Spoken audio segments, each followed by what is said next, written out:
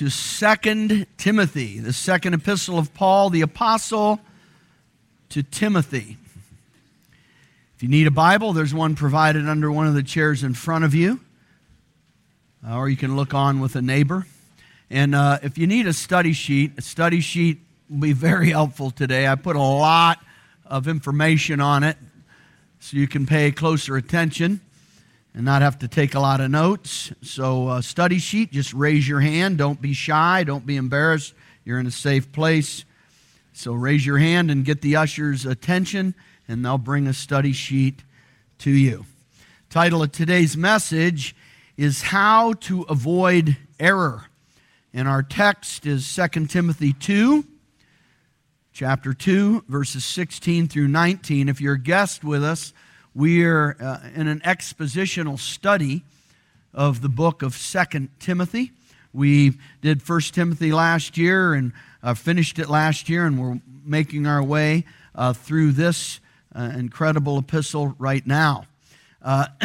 This is a letter specifically to a pastor to apply in his own life, and then in turn to teach these exact same things to others, so all of these things apply directly to all of us. If you'll follow along in this study, how to avoid error, I can't emphasize this enough. And this is so important. And it's as simple as can be. And if you'll just take this simple formula, you'll be able to avoid error. So please listen carefully, and especially if you're a newer believer, if you're younger in the faith, very, very important for all of us. So why don't you follow along as I open up with these opening paragraphs. So far, our studies of chapter 2 have revealed instructions to multiply disciples. You see that in verses 1 and 2. This is achieved by following successful patterns. Good soldier, champion athlete, fruitful farmer, and we see that in verses 3 through 7. Remembering our eternal glory. That's a very important fact that we need to remember. We're going to receive a little bit of that today. That was in verses 8 through 14. And making sure we study by rightly dividing the Scriptures, and that was verse 15. We ended up on a 5-week study of that. 1 week was for the verse, and then 4 weeks I gave you some methods of Bible study. And the methods of Bible study that I gave you are just a few. And I did not compete with our elective course that we teach here on how to study the Bible. You'll get other methods and be looking at those more in depth, and that starts in June. Thank you, Aaron. And so that'll be happening here in the future. So very, very, very important issues. Now today, our text shifts to a more ominous yet critical part of disciple making, because that's the flow of this whole chapter. If you're in the multiplying business, this is a huge issue we're going to deal with today, and that's shunning blasphemous fallacies. That's a mouthful. From the earliest days of Christianity to modern times, there have been those that overthrow the faith of some believers. These propagators of error operate intentionally as heretics because they themselves have been deceived. You know, there are the false teachers, there are the heretics, and then there are the victims of false teachers or the victims of heretics.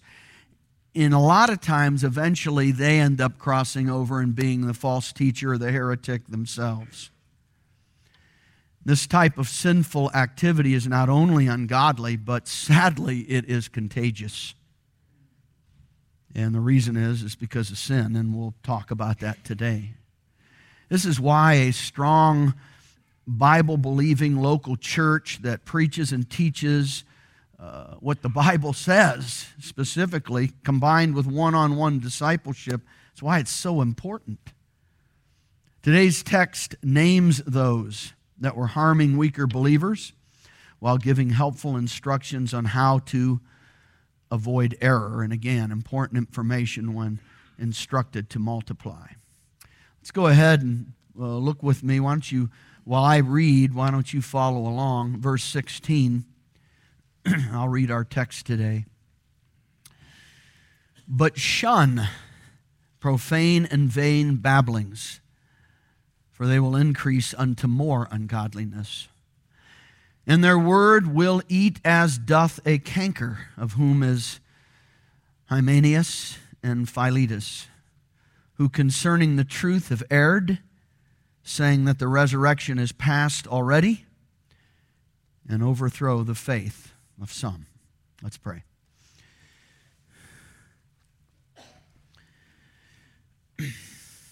Lord, it's just so disturbing when I see this happen in people's lives. They start to do well and they get caught up in false things. It's not always just religious. Here it is in this text, but they get caught up in the world and the world's religion of self, materialism, fun, pleasure, whatever. And there's just religions. We see people in false doctrines that people buy into, and it's so, I can't imagine how you feel, Father. If it's disturbing to us and disturbing to me, I can't imagine how you feel about that. But you listed these things and told us about them in your word. And so I pray somehow, Lord, today that I'd be out of the way and that this would all make sense, that I'd be able to articulate your words to our church, because they're very valuable words, very important instruction that you've given us. And thank you. Thank you, Lord, for your words and how beautiful and precious they are. May we not let one of them fall to the ground. So we ask, Lord, very humbly that your Spirit would bless the reading and study of your words today. We pray, Lord, if there's anyone present here that's yet unsaved, that today would be the day of their salvation. In Jesus' name, amen. All right. Well, we're going to start with number one, the heretics. And first we notice that their names are listed. Their names are actually listed. Look in verse 17 again. We have, of whom is Hymenaeus and Philetus. Now, this guy, Hymenaeus, he's found back in 1 Timothy. You can hold your place here and turn just a couple of pages over to 1 Timothy chapter 1. So this guy's mentioned twice in the Bible.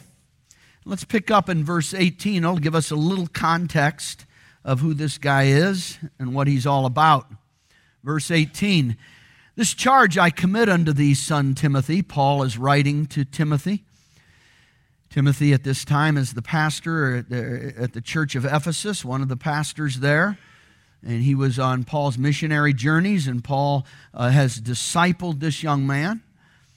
And he cares very much about him, and I'm glad that he wrote him these letters. We have them to glean from today through the Spirit of God. So this charge I commit unto thee, son Timothy, according to the prophecies which went before on thee, that thou by them mightest war a good warfare, holding faith and a good conscience, which some, having put away concerning faith, have made shipwreck.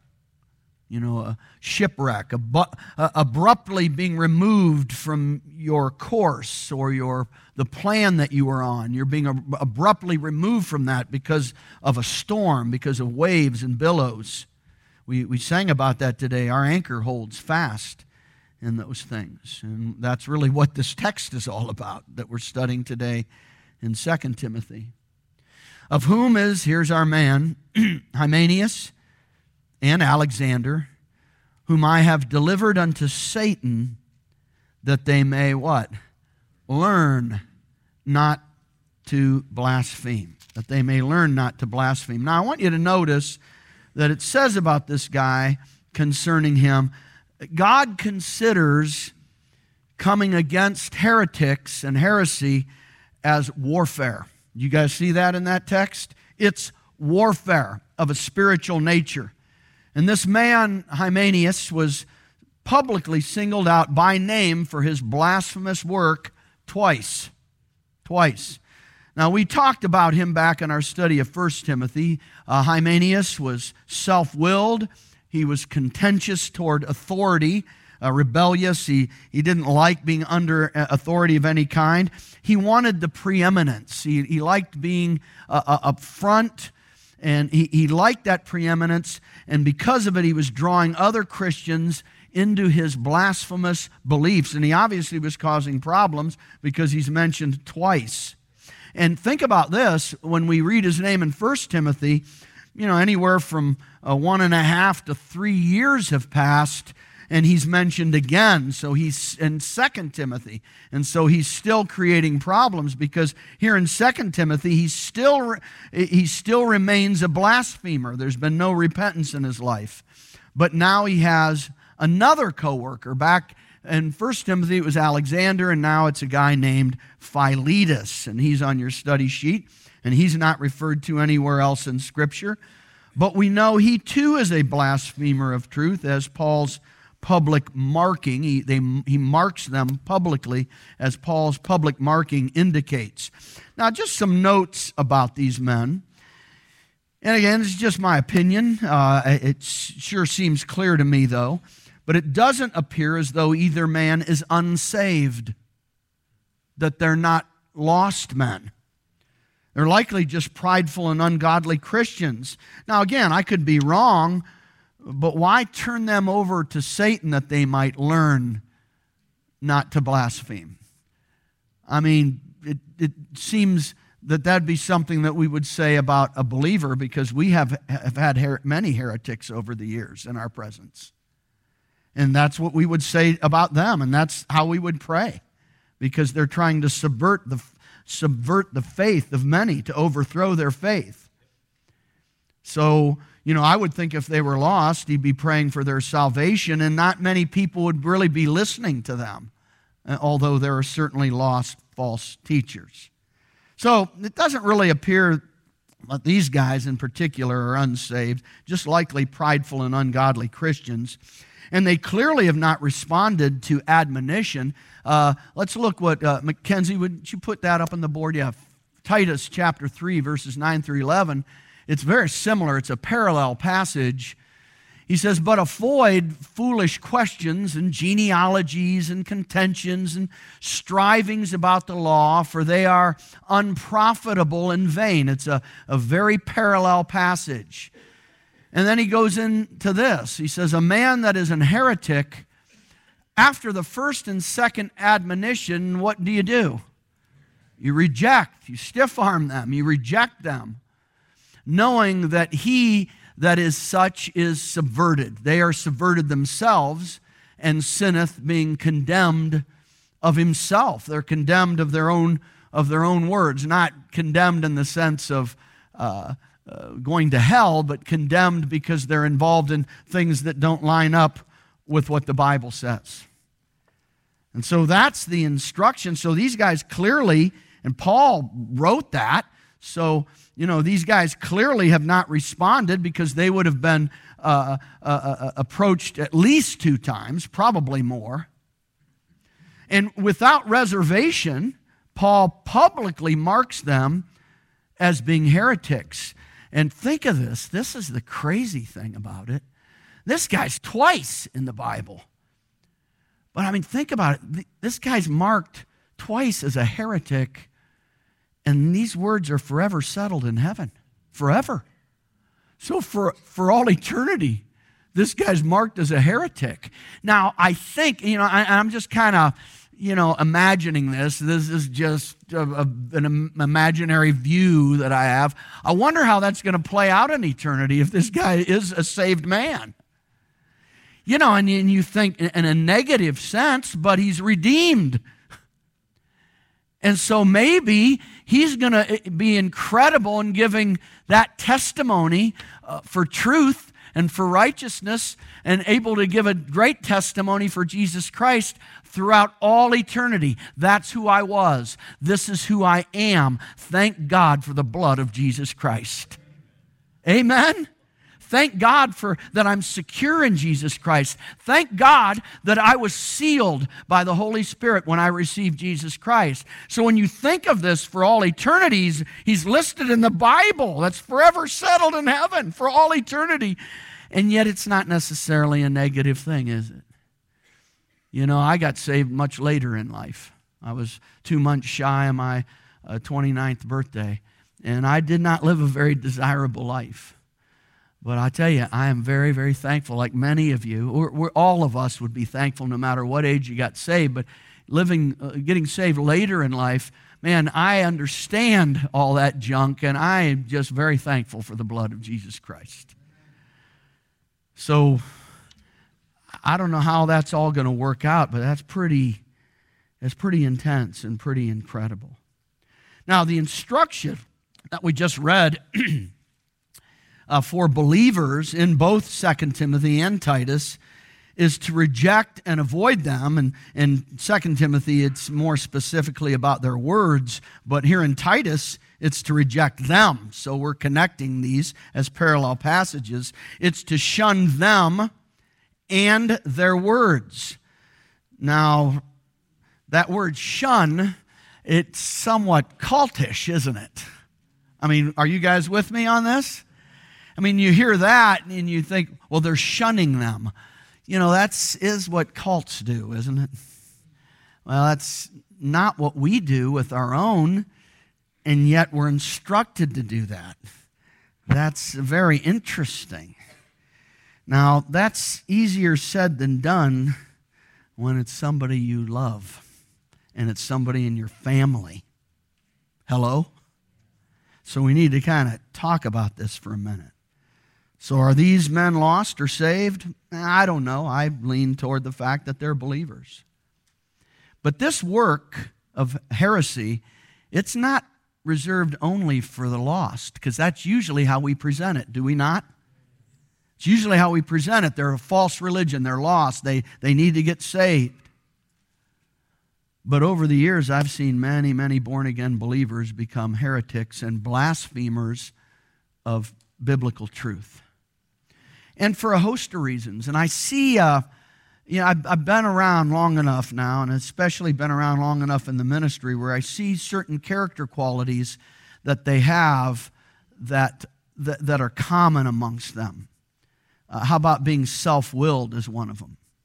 They manifest either one or more or all of these character qualities. Self-willed, I've already mentioned it about Hymenaeus. Rebellious toward authority. Arrogant. And typically I see they're never satisfied with things that are happening in their life.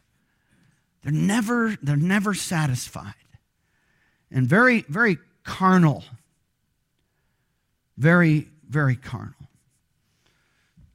Do not follow instructions. They seek to have some type of preeminence. And just like Paul did, we will mark them when they become heretics, when they get involved in some type of false doctrine, because they're always trying to get others to join them. You guys know what I'm talking about, right? And we mark them, but generally here in our church we'll mark them within their peer group, but not usually publicly, openly, because I generally find that only some people know them, and I don't want to spoil our meeting, and you're like, who's that? But we do mark them within their peer group. There's another reason why we often don't mark them publicly, and that's because they have family members. Boy, you got to be careful who you're talking to in this church. Huh? Everybody's related. Oh, you're related? Yeah. They have family members. Maybe an innocent spouse. That happens a lot. The spouse is just innocent, especially if it's the guy, and it usually is. Not always. Not always. Sometimes it's the wife who's the heretic. But, you got a spouse who's basically innocent, and they're like, what is going on here? Or if maybe for the sake of their children. I always want to leave a door open for restoration. And this has happened at least a dozen times in the last 24 years. And I can tell you this story anonymously. More recent, probably one of the more recent ones, was a man who is in glory right now. He recently died. He's a fairly young man. And he was a very, very likable man and a very good witness for Jesus Christ. He worked hard to witness for Christ, and he had many positive traits. And he got caught up in heresy. And I actually believe that he came here with it. And I don't think he was honest about it, because typically they like preeminence. And he tried to subvert some of you. You probably know who I'm talking about. And we marked him as an heretic after admonishing him many, many times. And he was a good guy. But he was very prideful and very, very self-willed. During our Thanksgiving service, I'll often ask for testimonies, and they'll range anywhere from 3-minute, a 5-minute, 10-minute, depends on how many and how many people we have giving testimonies. Thanks. You guys love our Thanksgiving service? Well, I had a whole lineup of people that night that I was excited to hear from. And I put him in the lineup, and I was hesitant to do that, but I thought, you know what, let's give him a chance, and let's see what happens. And he had a 5-minute to give a testimony, and he took 25 minutes. And it had eliminated 4, maybe 5 other people that were after him because he used up the time. And he didn't give a testimony that he said he was going to give, that I worked him through. I didn't work him through his testimony. I worked him through the time. And he attempted to present the gospel, and to be quite honest with you, he did a very poor job of it. And needless to say, I was smoking mad. But it was shame on me, because I knew this was true about him, that he was prideful. And so I confronted him afterwards. And I just want to tell you, and I'm setting this up, I'm telling you this story because it's important in the context of this passage today. We often think of sin as, smoking, drinking, cussing, chewing, fighting. I mean, the ladies are out there going, fighting, maybe. Arguing. Well, but you guys know what I mean, don't you? We often think of that, but we don't think of the little things that happen. We don't think, there's things we can be prideful about, things that might be easy to hide from people. Now, I'm not saying I'm an x-ray machine, and I'm not. I haven't received some weird, unusual gift where I can spot this. I've just been dealing with people all my life, very closely. I've always had jobs where I was dealing closely with people, and especially as a minister of the gospel. And so I just notice and observe things. And I had an opportunity to talk to him about this, and he was not happy about it prior to all this unfolding. But when I did confront him about this, he was very angry. And you know what he told me? Too bad. He said, hey, the Holy Spirit of the living God told me to do that. You want to go argue with him? Go ahead. He said that to me. Excuse me? Now, if you're a guest with us, I don't think I'm all that. I really don't. You guys know, I'm pretty honest about myself, and I'm just like you guys. I just have a job to do, and I'm the preacher and the chief administrator of this crazy operation. But I was able to say clearly, no, I know the Holy Ghost didn't tell you that, because I am in charge of these services, and if there's a problem in them, it falls on me. And the plan was 5 minutes, and not for you to do that. So he didn't tell you to do that, because you were dissing the powers that be, the authorities. And I say that to qualify it with our guests, so I don't think I'm like, I'm the authority. It's not that way. It's just that we have an order of things that's planned.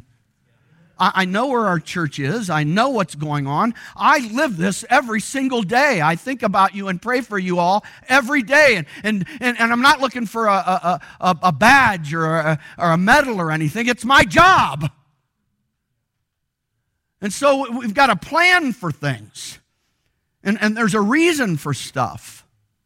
And I'll keep the rest of that conversation to myself. But he was prideful, self-willed. He didn't like authority of any kind. And so when you're measuring sin, what we tend to do as humans is we find somebody that's really bad to compare ourselves with. But, you can be rebellious toward authority of any kind. In the home, there's a structure. In your school, there's a structure. In the sports you're in, there's a structure.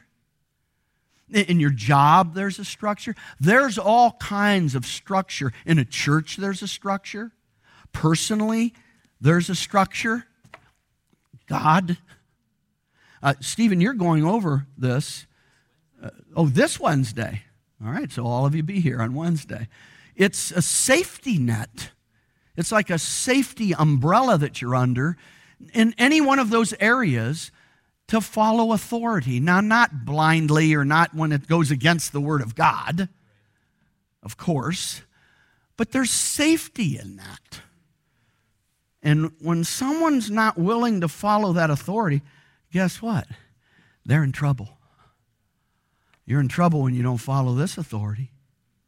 You're in big, big trouble. And so he was marked in his group, and many of you know exactly who I'm talking about. And it's a shame. And I'm not saying this is related to that. I'm not saying that at all. I'm just saying he died. And so we can't talk to him anymore about it. And I have no doubt that I'm going to see him in glory. I have no doubt about it. I don't know for sure if anybody's, I can't read somebody's heart and know your mind and all that. But, he was saved. So those are the heretics in this passage back in 2 Timothy. Now let's observe their methods. If you go back there, let's take a look at it. And we'll start back at the beginning, verse 16. He breaks this up this way because of what he just said in verse 15. But in verse 16 he says, "But shun profane and vain babblings, for they will increase unto more ungodliness." 17a, "And their word," these profane and vain babblings, "will eat as doth a canker, as does a cancer." Canker is an older English word for cancer.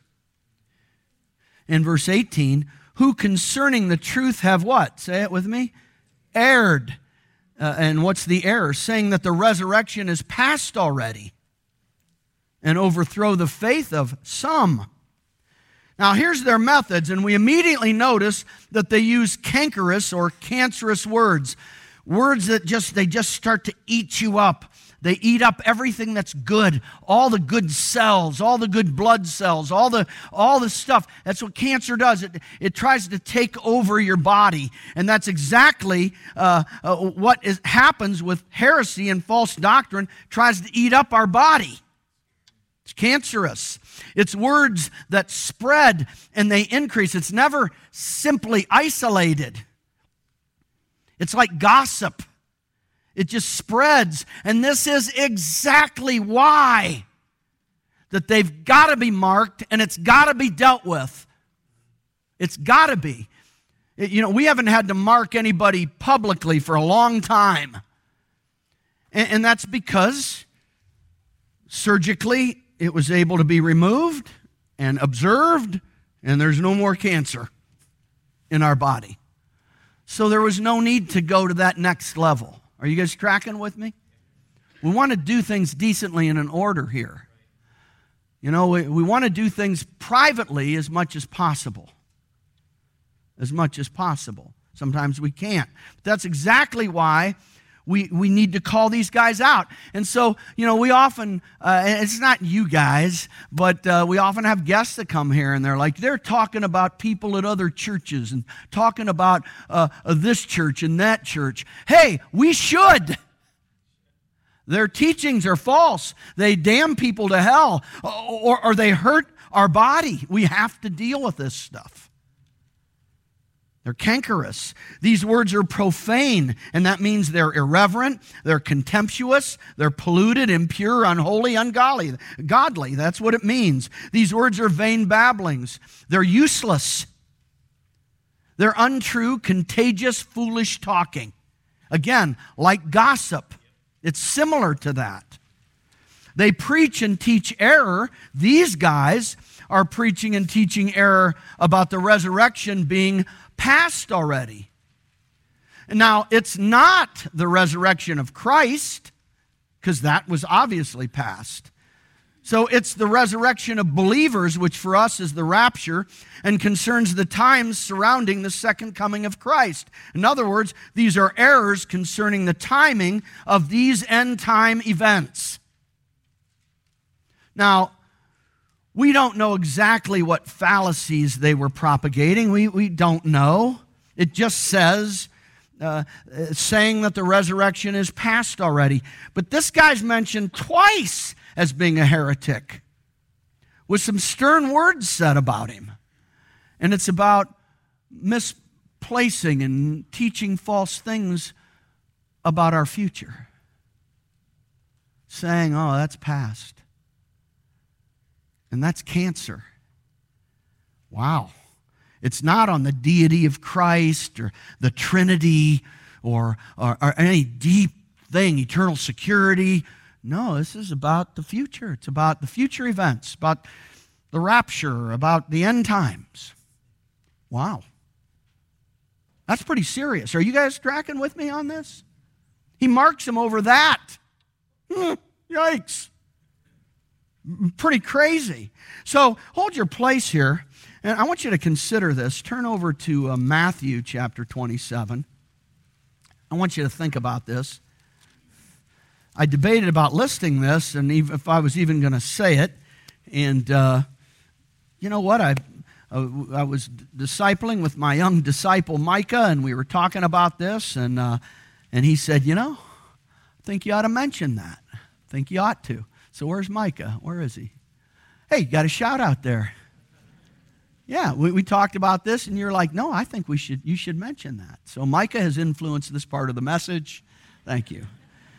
All right, so this is a past event. This is around the death, burial, and resurrection of Jesus Christ. So this is in the past. But I want you to notice something very interesting. Look in verse 50. Matthew 27, verse 50. Jesus, when he had cried again with a loud voice, yielded up the ghost. So this is the death and the cross. And behold, the veil of the temple was rent in twain from the top to the bottom, and the earth did quake, and the rocks rent. Wow. Are you ready? And the graves were opened, and many bodies of the saints which slept arose and came out of the graves after his resurrection and went into the holy city and appeared unto many. So that event happened. Now this would have been, I guess, anywhere from, I didn't do this math, but anywhere from probably, let's say approximately 30 years earlier. Let's just say. This would have happened. So some of these people might still be alive when Hymenaeus and Philetus, Alexander, when the Apostle Paul, when they're out ministering. Some of these people could still be alive. And that would have been quite a story, huh? Your dead friend, you're in the house working on something. Hello? You open the door, and there they are. Ah! That'd be pretty freaky, wouldn't it? Be pretty awesome, wouldn't it? Huh? Whoa! I mean, that's an incredible... The Bible says these events didn't take place in a corner, that everybody knew about them. And God is so awesome because, You know, it wasn't just this small little event in this faraway graveyard. I mean, this happened, and then not only that, but all these other people rose from the dead and were walking around, and they're telling people, testifying, hey, Jesus is really alive. I was just somewhere else, my spirit and my soul, and now I'm back again. Bad. I got to die again. But thank God I was born twice. Born once, born again. Okay. But so can you imagine this? This was huge. And I have no doubt that's probably part of it. Go back to Isaiah chapter 26. Isaiah 26. Now, there's a lot going on in Isaiah, and I'm not going to try to unpack all this. But I just want you to see one prophecy concerning Matthew chapter 27, verses 50 through 53 that we just read. This is very obscure. It's typically not found in any cross-references, and I'm going to talk about that when we teach how to mark your Bible. Sometimes you get your own cross-references. Now, it might be, but it's not listed in my Bible. All right, look at verse 19. Thy dead men shall live, together with my dead body shall they arise. Awake and sing, ye that dwell in the dust, or dwell in dust, for thy dew is as the dew of herbs, and the earth shall cast out the dead. So there's a prophecy of what we just read in Matthew 27, but there's also an application to what's going to happen to us. If I die before the rapture, man, I'm going to come right up out of the sod. Praise the Lord. So it's got a partial prophecy concerning that issue, of course, but specifically about what we just read in Matthew 27. So I would certainly assume most heretics don't know the Bible, but they know enough of it and they cherry pick enough stuff to justify their false doctrines. And that is, listen, take my word for it, it's 100% true. It's just 100% true. They don't know the Bible. They don't believe the Bible, but they cherry pick enough stuff, and they never say, well, I don't know the Bible, and I don't believe it. They're not going to say that. They're going to point their finger and call me a heretic. Well, how do you know? You know, and that's the big question. Well, how do you, and this is what I get from folks, and I can think of a few that we've crossed our paths. They're like, well, how do we know what's true? How do you know you're right and they're wrong? And I'm like, well, that's not difficult. Look, I'm not that arrogant to think I'm right about every single thing, but I'm not continuing on something that I think is wrong just for the sake of it. I'm not ever going to be too invested in any fight that I can't change my mind on when I'm taught something from the Scriptures. How about you? But you know, when I come to that issue, I'm like, this isn't that hard. I have a book. We can prove it. And their stuff only goes so far. You know what they're like? And we're going to see this in this book. We're going to see this as this progression. This is one letter, remember 2 Timothy? Do you remember two guys? We didn't even know their name until Paul wrote it down in 2 Timothy. Jannes and Jambres, you remember them? They were the magicians of Pharaoh. And when Moses and Aaron came in and started working miracles, in the form of plagues, but in miracles right in front of Pharaoh, they were able to mimic those same miracles. Do you remember those guys? Yeah. But only to a point. Only to a point. And it's just like false teachings. They can find scriptures, but it's only to a point. It will come to an end. And the Bible wins. Not you and I. The Bible wins. So very, very important issues. So could these guys, if we go back to these guys, could they have said, you know what, that resurrection happened. It happened when Jesus arose from the dead. Because again, I'm coming from the standpoint that they're believers, or they're saved, rather, I guess we could say. and they're saying, well, that happened. It's over. It's past. So it could be that. I don't know. It could be that they were refuting Paul based on those scriptures, saying that was the only resurrection of the saints. But nevertheless, these types of fallacies, in a form, they're still around today. It's not exactly the same, probably, but they're around today. And today, this erroneous belief includes both saved and unsaved blasphemers of biblical truth. And I documented these things, and I'm not going to get into them because it'll keep us from the meat of this passage today. So that's why I wrote it all down. And I know some of you are wanting me to go through it all, but then it would be part 1 of 4 parts. All right, so first of all, we see amillennialists, I believe is the proper enunciation of that. That's no millennial reign of the righteous on earth. And more or less, they're saying that the millennium is actually happening now. And let's just say if Christ in their deal was to return, let's say in the next 50 years, that would be 950 years of this it's already passed. So it fits this. It's past. Does that make any sense? And some of you are like, I'm not sure. Just read it later.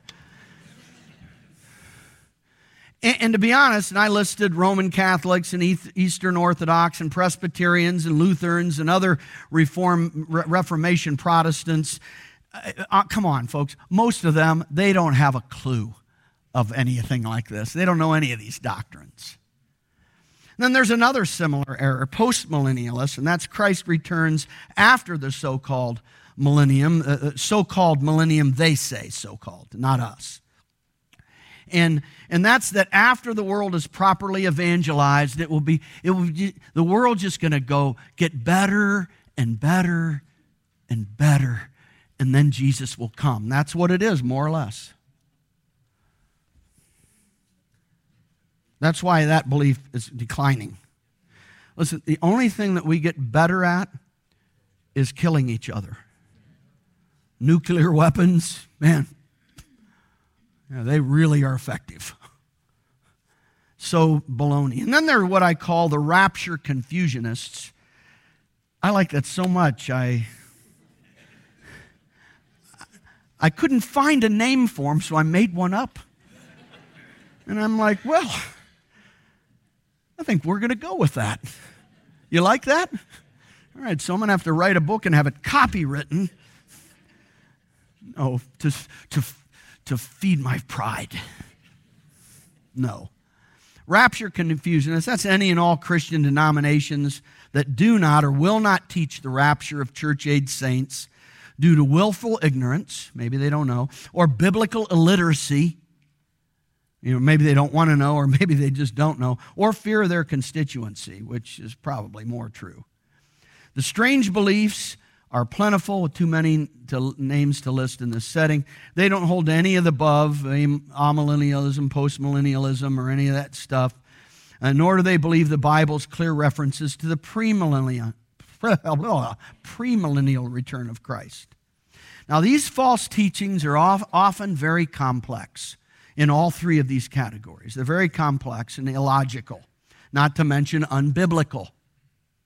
So when you start down the rabbit hole of these teachings, you're going to be so confused. The people that are teaching this, they'll actually be so confused that their ignorance of what the scriptures say will only be unknown to them. And why? Because they're going to be the only ones that are right. This select few that are the right ones. Even the lost world tends to look at people that buy into all these weird things, and they might think we're weird. You got lost people thinks you're weird? And we do. If you're doing any kind of evangelizing or witnessing, you're living out your faith, they're going to think you're weird anyways. But these are folks, they get on this, they're all like this. They have this one issue, maybe 2, but one issue. And that's what they're after that issue, whatever it is, over and over and over and over and over, to where even the lost world's like, they're kooks. It's true. It's 100% true. So, you end up like they all do, and typically it's alone. A lot of times they end up not going to any church at all because they're too smart for any church. That's the truth. I mean, this happens with them all. This isn't just, if you're sitting there thinking, oh, I know somebody like that. Yeah, we all do. They're all the same. Or they'll be bound together within a small band of Christian kooks just like them. It's weird. We're premillennialists because the Bible clearly says it. Premillennialism is the rapture of church-age saints followed by the second coming of Christ, which will usher in the literal physical 1,000-year reign with Jesus ruling from Mount Zion in Jerusalem.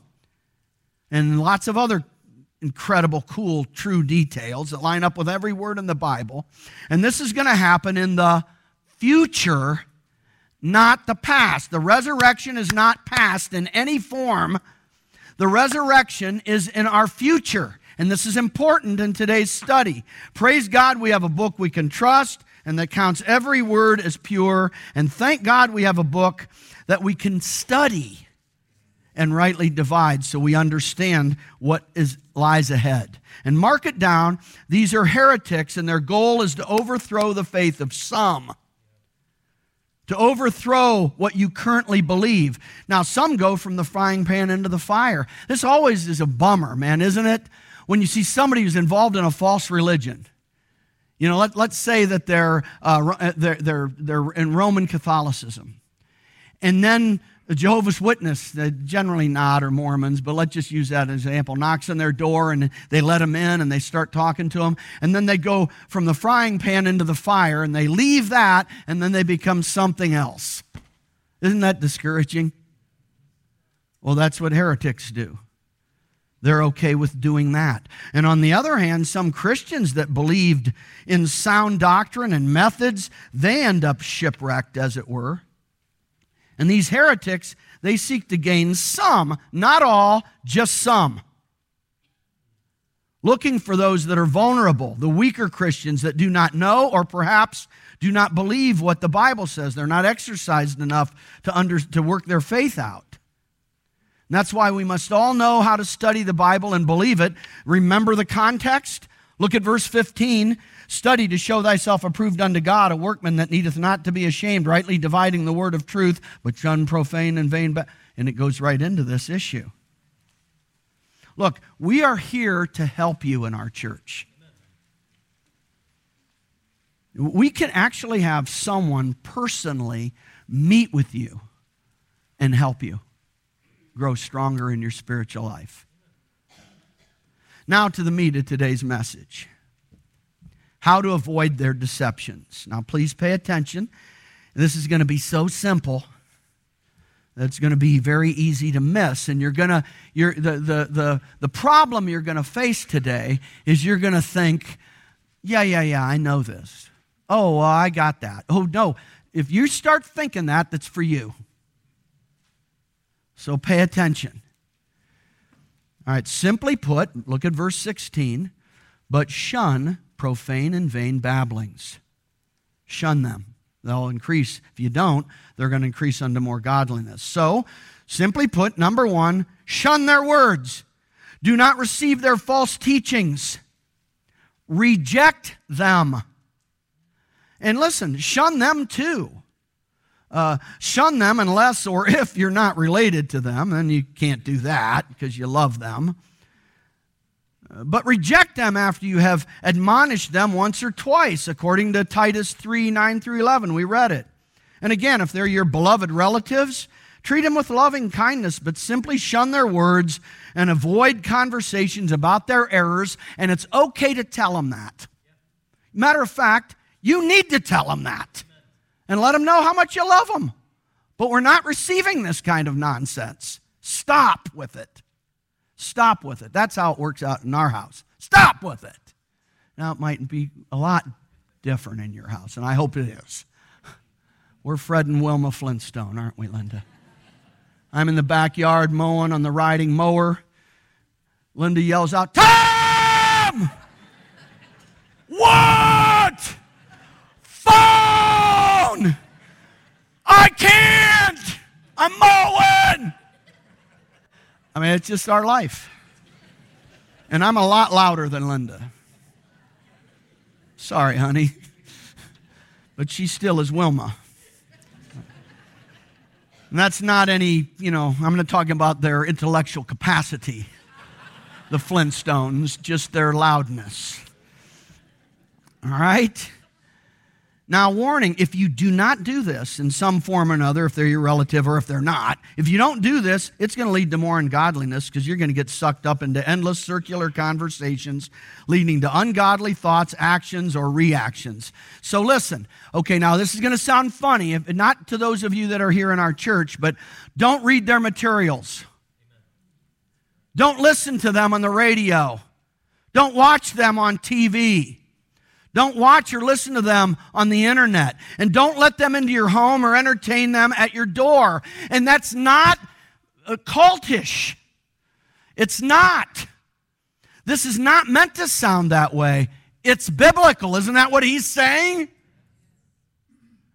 If it's contrary, this will help you.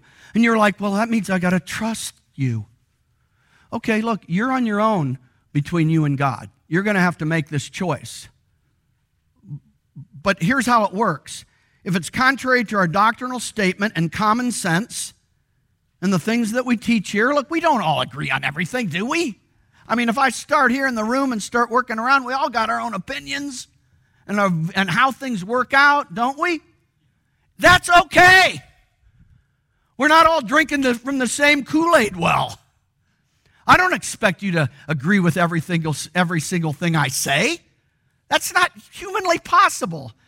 Look, I got my own beliefs over years of what my thinking, and sometimes some of you will come up to me and say something to me, and I'll go, curveball. Oh, that's cool to think about. We're not talking about huge things here. We're talking about this opinion stuff. What I'm saying now. This isn't the issue. This is big stuff. If it's contrary to our doctrinal statement and common sense, stiff arm it. Avoid it. Get it out of your life. Get it out of your way. Listen, this is very important and simple instructions that have served me well since I was saved. And I was taught to do this early on in my Christian life. And because as my wife would testify, after I got saved, I was entertaining all the kooks that were coming to my door, wasn't I, Linda? Jehovah's Witnesses, Mormons, anywhere. I'd go out and I would be debating them on in endless conversations. And guess what was happening? Was getting into my head. And I had a dear brother catch me after church one day. So I'm studying all these cults, studying all this stuff so I can win an argument. Pride. And this very humble guy, Brad Reynolds. You know Brad Reynolds. You know he's a humble man. He pulled me aside and he said, you need to stop this. You're either in the right church or you're not. Just follow what the teachings are here and just get rid of all that other stuff. You don't need to spend all your time and letting that in your head. It's just not going to go well for you. It never does. He said, I never forgot this. He says, you know how in a bank, they always have to be aware of counterfeit money, and they always have to be able to recognize it very quickly. And do you know how they find counterfeit money? And I'm like, I'm getting called in the car. I'm getting dressed down by this guy. And I said, no. And he says, do they study counterfeiters? And they read about them? And they look at all their bills and all their counterfeit money. Do they do that? And I'm like, yeah, probably. And he goes, no, they don't have time because they're movable. Their ways are movable, like in Proverbs says. Once they figure something out, they'll do something else. No. You know what they do, Tom? And he's just kind of doing this number. And he says, they study real money. And they handle it so often. And they look at real money so often that any false stuff that comes by, they just know it. You got to pick, folks, or you're going to be in trouble. You're going to be in trouble. At least we tell you here, don't believe what we say, check it out. Don't we do that? Okay, but you need to connect somewhere, and this is the right place to connect because we're all in this together. We're all working to keep us honest, all of us. So reject that stuff. Just reject it. Just shun it, stiff-arm it, avoid it. Very, very important. Next, stand on God's sure foundation. Look in verse 19, and we'll finish here. Nevertheless, I told you it's simple. Nevertheless, the foundation of God standeth sure, because they're trying to overthrow you with error, saying this and that about the resurrection. Let me study this. Nevertheless, the foundation of God standeth sure, having this what? Seal. And now he gives it in an A and B. It's a seal, but it's really two. It's like an A and B. They both work perfectly together. And here it is. The Lord knoweth them that are his, and let everyone that nameth the name of Christ depart from iniquity. And this is it. Very profound. Number one, stand fast upon your salvation. If you've received Christ as your personal Savior, even if you sometime have doubts, these are seals, or a seal. And they're founded upon God's sure foundation. Listen, not yours. God's. That's huge and important. You've been sealed by the Holy Spirit of truth. Think about it. It's in the context of this. Your salvation, you get saved, and it's all about what's ahead of you. It's all about the future, not about the past. From the moment you got saved, a new life began with you and in you. And it lasts throughout eternity.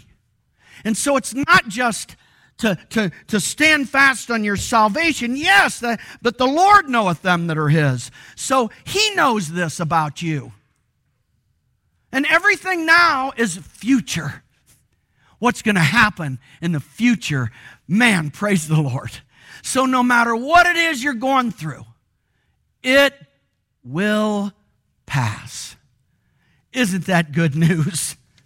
It really is. Listen, God knows, on your study sheet, God knows that you're saved, and he has a sound biblical plan for your life, whether or not sometimes you know that or not.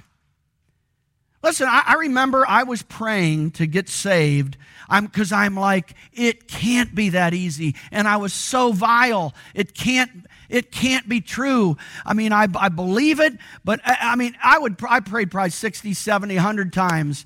Lord, if I'm not saved, I'm going to admit I'm a sinner. And I prayed the sinner's prayer over and over and over. And my pastor, Mark Trotter, he never got mad. He just didn't get that way. He wasn't that kind of a person. And he got mad at me. And it really freaked me out. Stop it. Stop it. What are you doing? I'm tired of hearing this. I don't want to hear this out of you one more time. I thank God for that kind of instruction. I needed it. It's hard. I'm glad he talked to me that way. It was very important. God knows that you're saved, and he has a sound biblical plan for your life. So you know what your job is? To figure out what that plan is and press forward to accomplish it for Christ's sake. Your doubt is wasting time. Stop it. Ephesians. Turn over to Ephesians quickly and look in Ephesians chapter 5. Verse 14, wherefore he saith, Ephesians 5, awake thou that sleepest, and arise from the dead, and Christ shall give thee light. He's talking to believers. Wake up. You don't have an abundant life. He's not talking about their salvation. He's writing to believers. Wake up. Wake up. See then, verse 15, that you walk circumspectly, not as fools, but as wise. You better look around and see what's going on around you. Verse 16, redeeming the time. Don't waste time, because the days are evil. You start wasting time on all this heretical nonsense, and you're going to waste all of our time. You take down more people. That's what good soldiers and good Marines do, don't they? Danny, weren't they taught that? You don't leave anybody behind. And so the VC in my era, in Vietnam, you'd step in a little trap, little booby trap, and it wasn't designed to kill you. It was designed to wound you. You get a punji stick right through your boot, right through your foot, dipped in mire, dipped in manure, dipped in human feces. And so now, it depends on how big you were, it'd take one or two other people out with you, right? It was designed that way. Where do you think that these diabolical ideas come from? They come from the devil. You're of your father, the devil. Listen, folks, be careful. Watch it. Look at it. Wherefore be ye not unwise, but understanding what the will of the Lord is. It is God's will that you don't waste time. Have you done that yet? Okay, sorry, I'm letting it all out of the bag. Yeah, you're not to waste, it's God's will that you not waste time, so stop it. Just stop it. Heretics are trying to waste your and our valuable time. So here's what you do. Believe what the Bible says, hold fast the promise of God as it concerns you and your future, and don't let doubt rule the day. Look in 1 John chapter 3. 1 John chapter 3.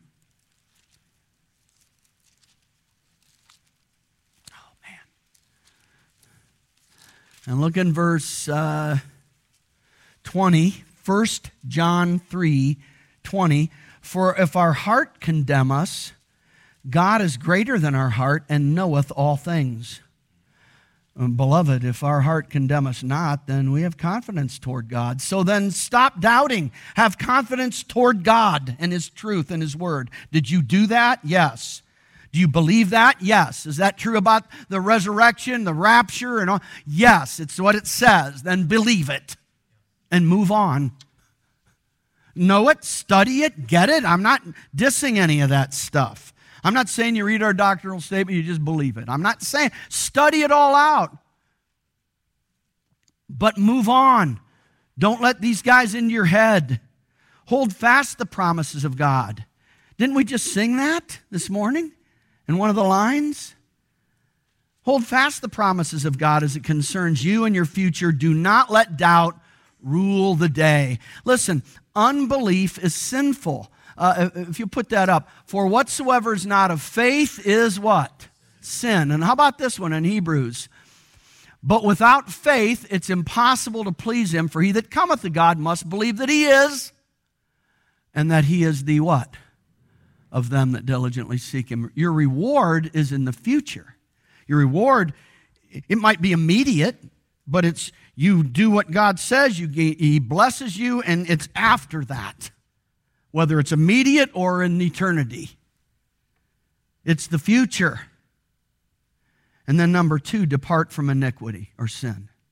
And like I said, we tend to think in terms of big sins, but it starts real small. Oh, yeah. Stop what you know is wrong and sinful. If not, you are on the road to heresy already. And it can be just something little. And it can be a little heresy that none of us know about, that you can hide easily. It's just something real personal to you. Little here, little there. Some little thing that you're not going to be right about with God on. And you know you're not right with God on. And what do you do? What do you do? What do you do? It leads to more ungodliness. You know what happens? Then you start building up a whole network of reasons why that's somehow justified. Well, and then you'll overdo it in another area so that you feel better about it instead of just dealing with it. So get rid of it. And if not, listen, and unbelief is sin. And if not, you're on the road to heresy of some kind. Who knows where all this starts? It starts off small. So, develop a plan to get out of that sin that so easily besets you. Repent and change. Walk with God. And this will give you the assurance that you need. You're in 1 John. Look over in chapter 2. Verse 1. My little children, these things write I unto you, that you sin not. And I'm thankful for this, and if any man sin, we have an advocate with the Father, Jesus Christ the righteous. Amen. Because we're still sinners. And he, Jesus Christ the righteous, is the propitiation. That's the satisfactory sacrifice, the acceptable payment for our sins. And not for ours only, but for the sins of the whole world. And hereby we do know that we know him, if we keep his commandments. Obeying God will give you assurance. And when you have assurance then of what you believe in any area, then you're not going to be taken over by error. Hello? And look at the last verse in this book, 1 John. It's the craziest thing in the world. This is the greatest book in the Bible about the assurance of the believer and the security, the eternal security of the believer. And here's how it ends. It's the greatest book in the Bible about it. Little children, keep yourselves from idols. Amen. We're all susceptible to temptation and sin, and God knows this, and God's greater than your own condemnations of yourself. It's the craziest thing. Crazy, crazy stuff. See, when you don't obey and trust God, you're miserable. Oh, you can fake it. You can make it look like everything's okay, and the world won't know any better. They'll see it, and some people in the world might even notice that. But when you won't stand on these foundational seals or seal, when you won't shun heretical words, you're on the road to perdition. And it's not that difficult. Little sins turn into big problems. And you're on the path to fallacies. You're going to be easier to overtake if you just don't deal with stuff. And just like he did in this text, you know what he did? He dealt with them. He named their names. You know what? You need to name the name of your little stuff or your big stuff. You need to name it. You need to write it down like he did. Hymenaeus, Philetus. The resurrection is past already. Be honest with God about it, just like he was. And you can deal with it. You shun those things. You avoid them. No, I'm not dealing. Burn the bridge, man. Burn it down. That's not a bridge you need. Christians give up too easy. Why? So they can leave the bridge intact. Burn it down. Stand fast in your salvation, which includes everything in the future, and depart from iniquity. Depart from sin. And you won't get sucked up into error. Trust me, you won't. Trust God, you won't. These seals and this instruction will allow you to avoid error, so please take it seriously. Would you bow your heads?